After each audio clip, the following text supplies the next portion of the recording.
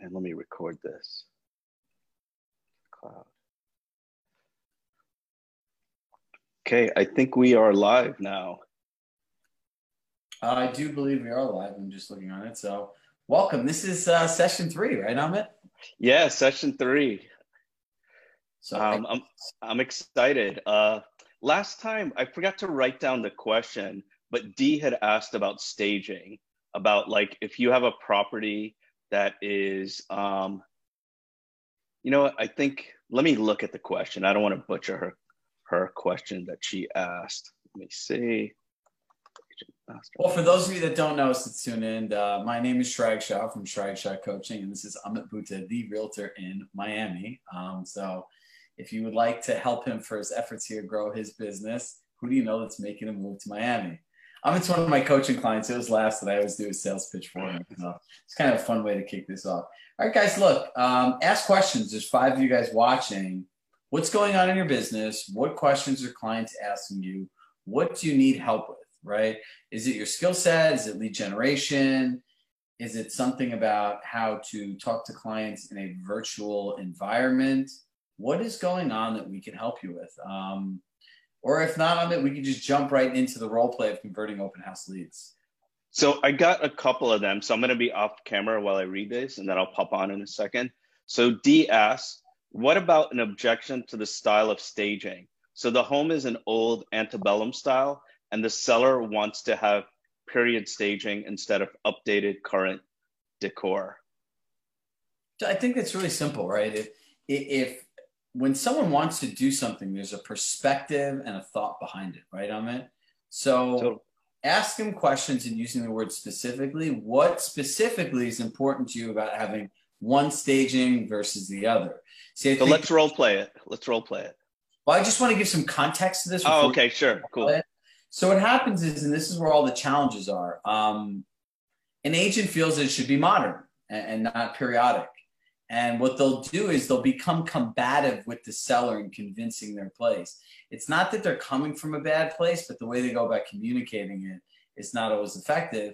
And then you have sellers that are always in this mind frame. You ever hear this in your past life of, I really need you to represent my interests. It sounds like, that the way that you want to do it, it's not the way that I want. And that type of conflict is not going to get you there. Telling someone why they should do something all the time isn't going to get you there. So would you like to? Yeah, so let me add to that. Imagine you're paying for a service and you're paying $100,000 or $50,000 for the service, and the person doesn't listen to a word you say. They just tell you have to do it their way or the highway. It's tough to grasp unless it's said in the right way. Like if it's framed the way that you're going to put it now, it makes it a lot easier. But we always have to have the perspective is if we are the buyer and we're paying that commission, or we're the seller and paying that commission. I think that helps. Most of the sellers don't even understand what they're paying for. Then someone tells them what to do. You put those two things together, right? Everything you communicate, like you'll be the seller, it has to be a benefit from you. So you could throw the staging thing at me. Go ahead. Okay, yeah. I want to keep it the way that antebellum style. I don't want that new modern stuff.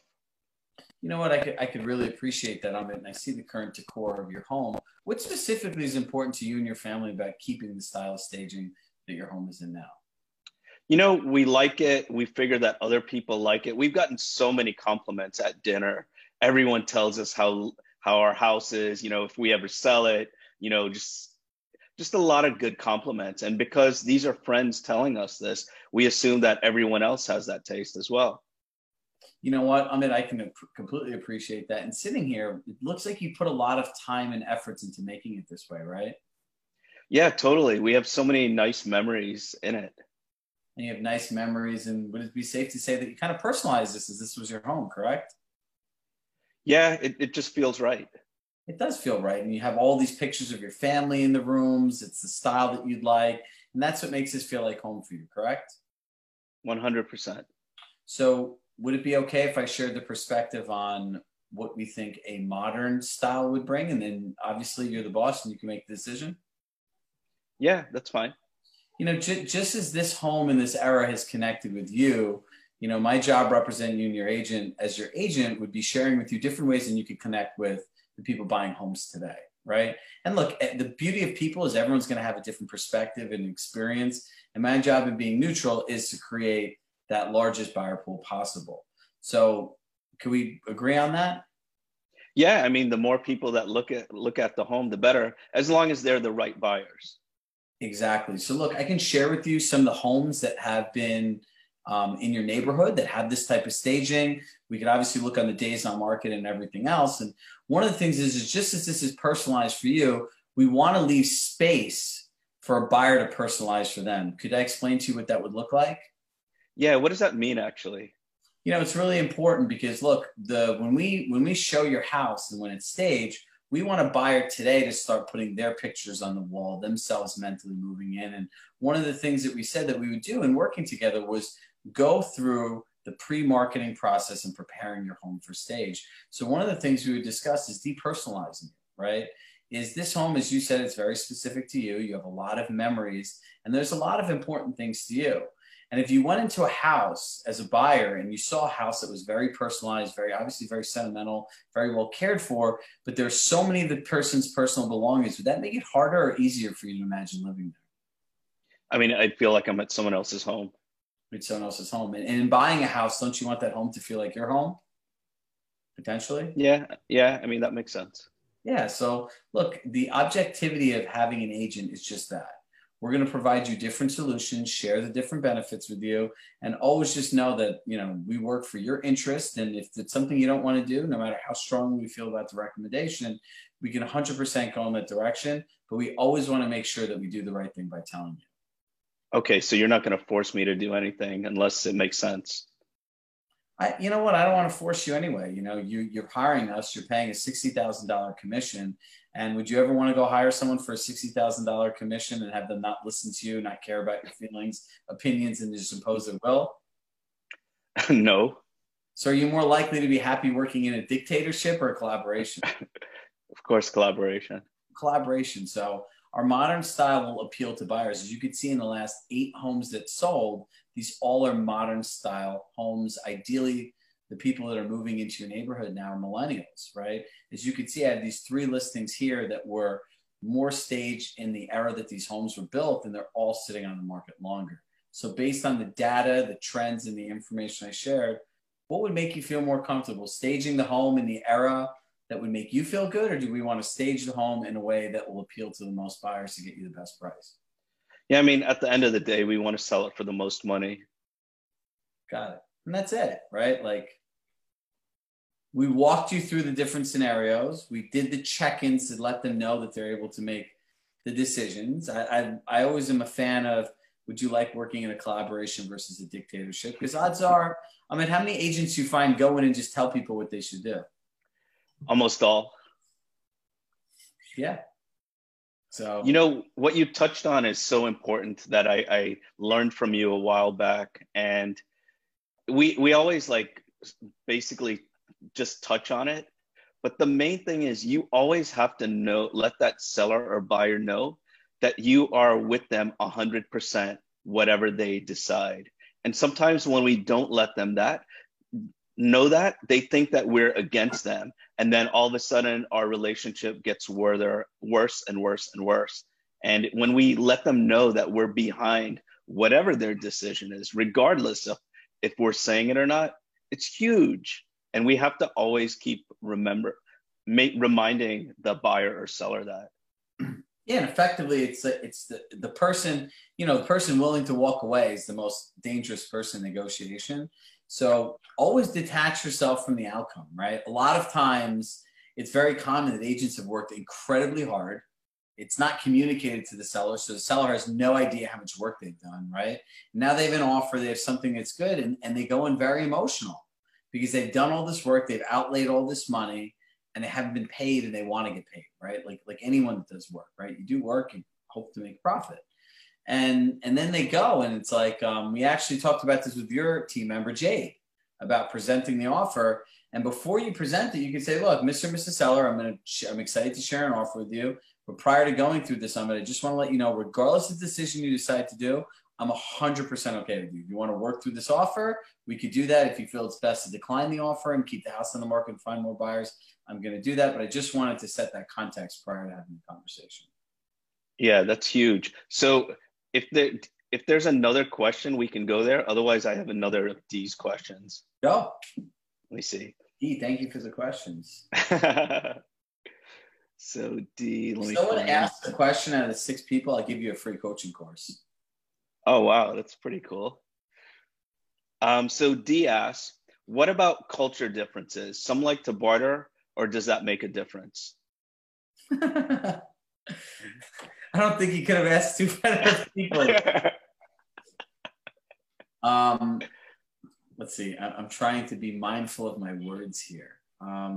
Look, a lot of the people that like to barter, right?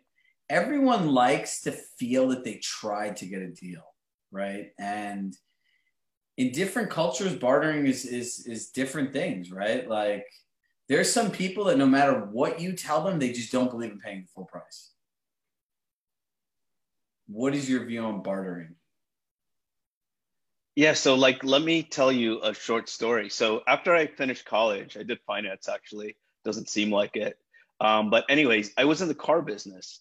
And when I was in the car business, even if someone gave us the offer we wanted, like as a sales manager, they gave me an offer that we would accept. Every single time we told them no and made it a little bit higher. Because sometimes when you make it too easy for someone, they get buyer's remorse or seller's remorse. So we always have to be mindful of that. So with bartering, everyone, like you said, wants to feel like they got a deal. And if you offer like a real no number and they say it, you're going to think, a lot of people are going to think, wow, maybe I could have gotten it a little bit less. So even if someone presents an offer to us, say we're representing the buyer, we present the offer to the other agent and they accept it. You need to tell them the steps that you got to get that offer accepted. Don't just say you put in the offer, it's accepted, and great news. You have to say, you know, I spoke to this guy a while. They went back and forth with their sellers. They really didn't want to do it, but you know, at the end of the day, they'll take it. That makes the person feel a lot better. So here's a good buyer consult tip, right? You're speaking with somebody, you just get that feeling. I mean, you ever get that feeling as soon as you meet somebody? They're just going to barter. They have unrealistic expectations and everything else. And for this group of people, I made a very special process. So I would sit down with these people, and this is my advice to everybody. This is a lot more editorial than normally in my inquisitive-based thinking. If you feel you're getting to this process, you should, highly recommend it, sit down with these people before bringing them out and say, look, let me explain the market to you. I want to explain 3 things to you. Would that be okay? Sure. I want to explain the past to you, which represents the sold properties over the last 90 days, so we get an idea of what's trading for. Could you see why that would be important? Yeah, definitely. Then we want to analyze the contracts, right? So we want to see, has the trend changed over the next 90 days of what's going on in the market now? Yeah, and that then makes based sense. on these 2 scenarios, I'd like to present to you a different scenario based on the past and the current market trends on what would you do to make sure that you actually get a home. Does that sound okay? Good? Sure. So I would look at the past. I'd look at things like what the property sold for, list price to sales price, and days on market, right? So the prices obviously shows you sets of value in the neighborhood. List price to sales price shows how negotiable the sellers are. It's a buyer's market, seller's market. Days on market will tell you how long it's been staying there. So then when you look at the contracts, you could see, has it become more negotiable? Has it become less negotiable? And have properties been selling faster, slower, or the same? So then you give the guy the same thing. So let's just say it's a competitive market, right? The days on market have gone from 32 to 26, right? And now the list price to sales price is at 100%, right? And you can see that the days have gone from 32 to 26, and even at 32 days is 100%. So you provide somebody that scenario. Say, look, you see this house that you liked, right? And they're going to say, yeah. Based on all the data that I gave you, and you know in the last 6 months that it's gotten 20% faster because it's gone from 32, let's say, to 26. And even back then, before it got even more competitive, people were paying 100%. This house is listed 1-1 on it. What would you offer and why? You know, I mean, I would prefer to pay less, but I'm not sure. You tell me. Well, I would expect that based on the data, right? The seller has an agent and has access to the same data. Is that correct? Yeah. So if this was your home and you knew the market got a little more competitive, which is advantageous to a seller, what would your expectation be of someone buying this house, knowing that all the other homes traded at 100% of the list price? Yeah, I would want to get more. You want to get more. So would you, based on that scenario, would you think it's a good idea to come in under the listing price? No. There it is. And if these people go back and forth with you, look, guys, as the saying goes, you can't fix stupid and you can't fix fundamental views and ways of thinking. So that's important. Julie has a question. Well, first, let's say. I get more. Get more. So would you, based on that scenario, would you think it's a good idea? I don't need to hear an echo. Okay, let's talk about multiple offer situations. Julie, I'll send you a message in your private DM after, and I'll give you a copy to our Pitching Compass course. So that'll tell you every different way to pitch Compass. They're in 3.5-minute videos or less. I'll give you a coupon code that'll lead the course, and you'll know exactly how to talk to sellers and buyers alike. So let's go through with low inventory, which strategies you have in multiple offer situations. Have you ever heard the phrase positional bartering? I heard it, but I don't really know what it is. Can you explain it? So positional bartering is actually the most ineffective way of negotiating. It's taking a position on something in a barter effectively negotiation. So like in general, when people make offers to a seller, what information do they really get about a buyer? The seller, you're saying? What yeah, like if you're going to make me an offer, what's in, like, given every region's different, but what information do you get? Do you project? I mean, for most agents, it's just going to be basically the stuff on the contract, what they're putting down, how much they're paying, their names, maybe where they live. And that's it, unless they do some research. So number one, we talked about in our first scenario today, how sentimental somebody's home is and how much they genuinely care about it. And assume this is somebody's primary residence. You've literally took a position on their home, something that's so emotional to them, something that they love and they care about. You said, you know what? Your house is worth 1-1 with 20% down, 10% of contract, 60-day closing, contingent upon an inspection and mortgage. That's all their home is to them. A piece of paper with 5 or 6 statements, right? So Julie, number one, you want to avoid positional bartering. Number two, you're going to want to acknowledge the process of what somebody wants, right? So I would say to Amit, I'd write a cover letter to this and I'd write, thank you for allowing me. And I would use the words allowing me because that gives the other person control. It'll make the listing agent feel good. This is going to get very, very tactical and detail oriented here. Thank you, Amit, for allowing me to put an offer on, 111 Las Olas Boulevard. My client understands that the seller wants a fast and easy closing, a buyer with nothing to sell, and reasonable market price. Acknowledge 3 motivating factors of the sellers. Then I'd say, meet my buyers, Amit and Jade from the Amit Butta team, right? I would, if it's okay, I would go through this with your clients. I would share where they work, approximately what their salaries are, right? And people go back and forth with me about this all the time. Why are you going to give all that information out? Because I don't know, the last time I checked, like in a pandemic and a financial crisis, you want to know how these people are employed. These are all the concerns they have. So share information about your clients as long as it makes sense and it makes them fiscally strong, right? Let them know that they've been pre-approved and that they've submitted all their loan docs or whatever it is. But now, like, if you look at this psychologically, Amit, right? We've acknowledged the listing agent being in control. We've acknowledged what the seller needs, and we've given a profile on our buyers before we've even given an offer. They have 800 plus credit scores.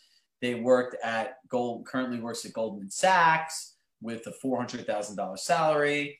Jade works at Compass selling houses and has $250,000 salary and an 800 plus credit score. So now they have a profile of it. And then you could go on and I'd suggest people, look, whether you write a letter or not, that's your choice.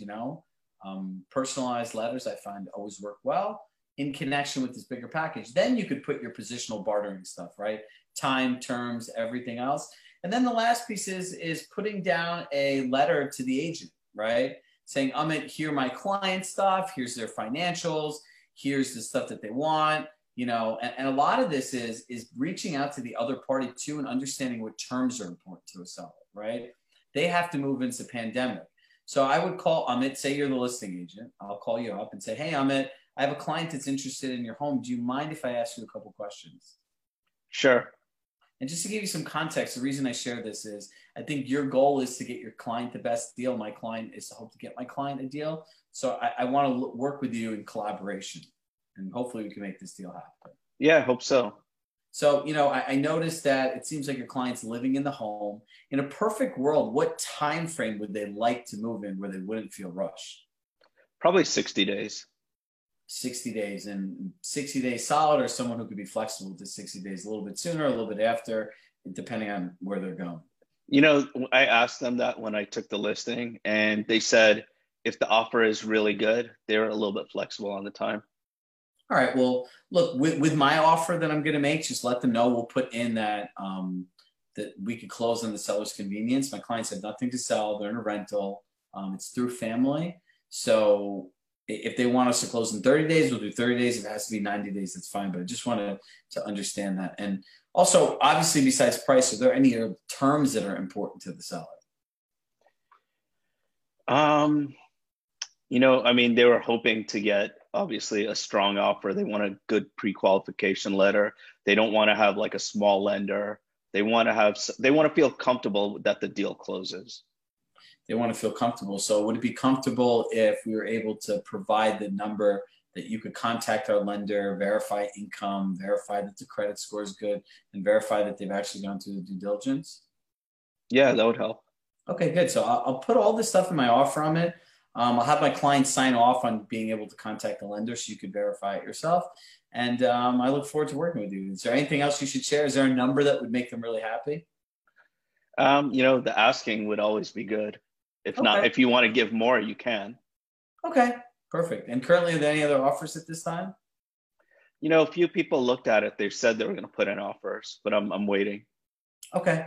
Well, thank you for sharing that with me. If there are other offers and something changes, please let me know so I can, let my clients know accordingly. Okay. Great. And that's it, Julie. You have to present a better package, I find, right? Most people will never present all that information. Have you seen people present all this information? No. And what you touched on, which is so important, is the ego in real estate is ridiculous. And when we show care and compassion to the other agent, they want to help me. The other day, I'll make it quick. The other day, there was an agent that I used to see on Instagram all the time, and he was going to show me the house. I called him about the house, and I said, I really hope that my clients like your property because I've been following you a while, and I'd love to do a deal with you. And when he met me, he was so nice. When we negotiated, he was really nice, and he bent over backwards to try and make the deal, and we made the deal. So just like you said, that compassion, that sort of subservience at times is so important. It's us also letting our ego go to be able to write that on a piece of paper. I had an offer template I used as an agent, and I think I had a 90% some odd success rate, 100% multiple offers. Some of our clients in coaching have used it. Suzette used it, and it really helped her. But look, be mindful, right? I think if we just if there's one message I could get through to people today is be more compassionate for other people. I don't think enough people stop to think to where somebody else is, right? Imagine you have a family right now and you're moving with COVID and somebody's buying your house. You need the money from that to move. You don't even know if someone's going to have a job in a week, let alone what they do or anything else. And you're getting a random anonymous letter from some bank and some person you've never met before telling you that Amit could buy this house. There's no way of verifying it. You don't know where they work. You don't know what they do. It's literally like putting your money on a roulette wheel, right? How are you supposed to know any of this information? It's crazy because people do more research on Tinder or a dating website on the person than the person that's trying to buy a house or sell a house. It's crazy. The other thing is there's this great thing called Crystal Knows, right? You could hook it up with your LinkedIn. If you're going to negotiate or speak with any client, it is crazy how much information it gives. It tells you what to say, what not to say. I highly suggest you really look at that and working with people so you understand how to have more effective conversations. Yeah, it's amazing. All right, we have a few more minutes here before we end. Does anyone else have a question? 3 more minutes. Anybody? Well, look, Julia, I'm going to ping you right when we get off. Look, guys, I think if there's one thing you can get out of today, it's understanding how to have a client-centric approach, how having empathy and compassion will help you connect with people. And remember, like for people that are now doing open houses and you're in like these meetings and you literally have 10 to 15 minutes before one person to another to connect, be inquisitive, ask people questions, understand where somebody is and meet them where they are. And listen, 80-20, 80% of the time they should be talking. The 20% of the time you should be really asking questions and listening. And if you stick with those fundamentals, Amit will tell you what changes and how much better it all gets. Right? Totally. Yeah, 100%. Talk less, definitely. Talk less, listen more, compassion, care, empathy. For all of us that work at Compass, we have something unique to offer that nobody else can. On top of that, you have yourselves. So we'll see you guys next week. Same bat time, same bat channel. We have one more. We have one more question. Good point, Ari. Care and compassion with other agents. What should we do when the other agent is emotional and worse, misrepresenting the facts? Have you had that happen to you recently, Amit? Yeah, especially in Miami. And what did you do? Terry, if you could tell us a little bit more about the scenario. Look, it's when somebody's combative like that, being combative back doesn't help. Acknowledging them, asking them questions, right? Where did you get this information? Would you mind sharing that with me? And look, the reality is there are a lot of agents that act as if they're representing the seller. So you need to speak with your broker and do your own due diligence of when is the time to communicate with the agent and copy their broker on it, right? There's certain things with people you just can't solve for. Unfortunately, there's some sketchy people that do some sketchy things, and there's no way around that.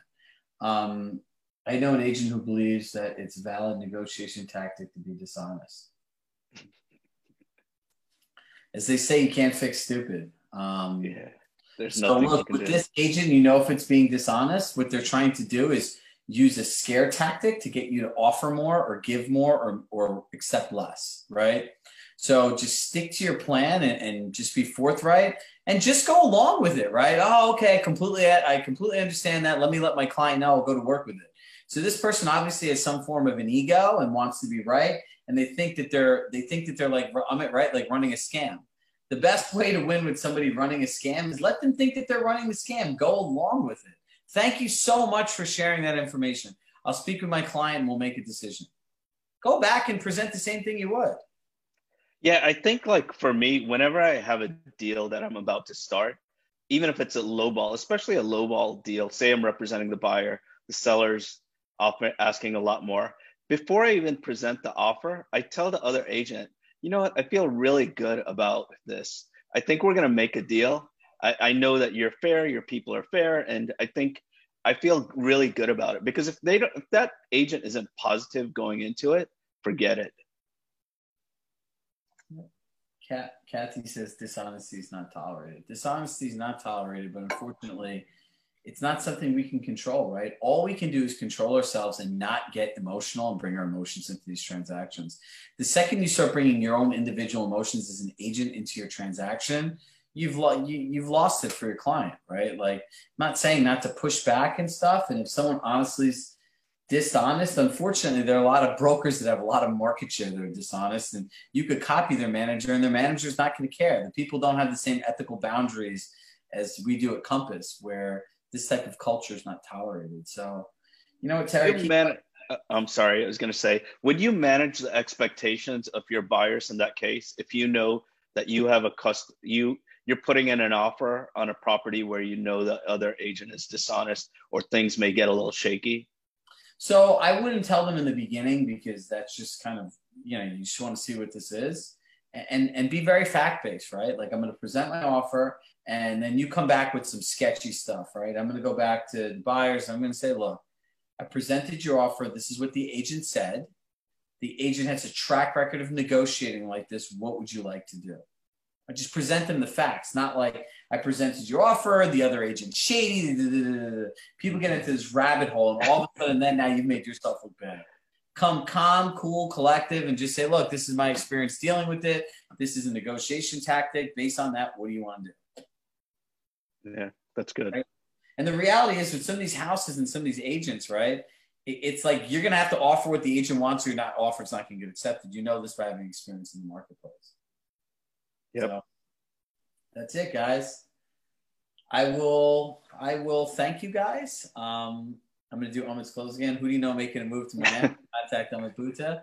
And my name is Shrag Shah. And look, if I have a coaching company, I used to work at Compass. And look, if you're ever looking to hire a coach or have somebody do your social media for you, those are the two things our company provides. And that's really about it. So we'll see you next week. Bring your questions, bring your objections. And look, the whole point of this all is to connect with more people, to provide more value, and make it a little bit easier to have conversations with your clients every day.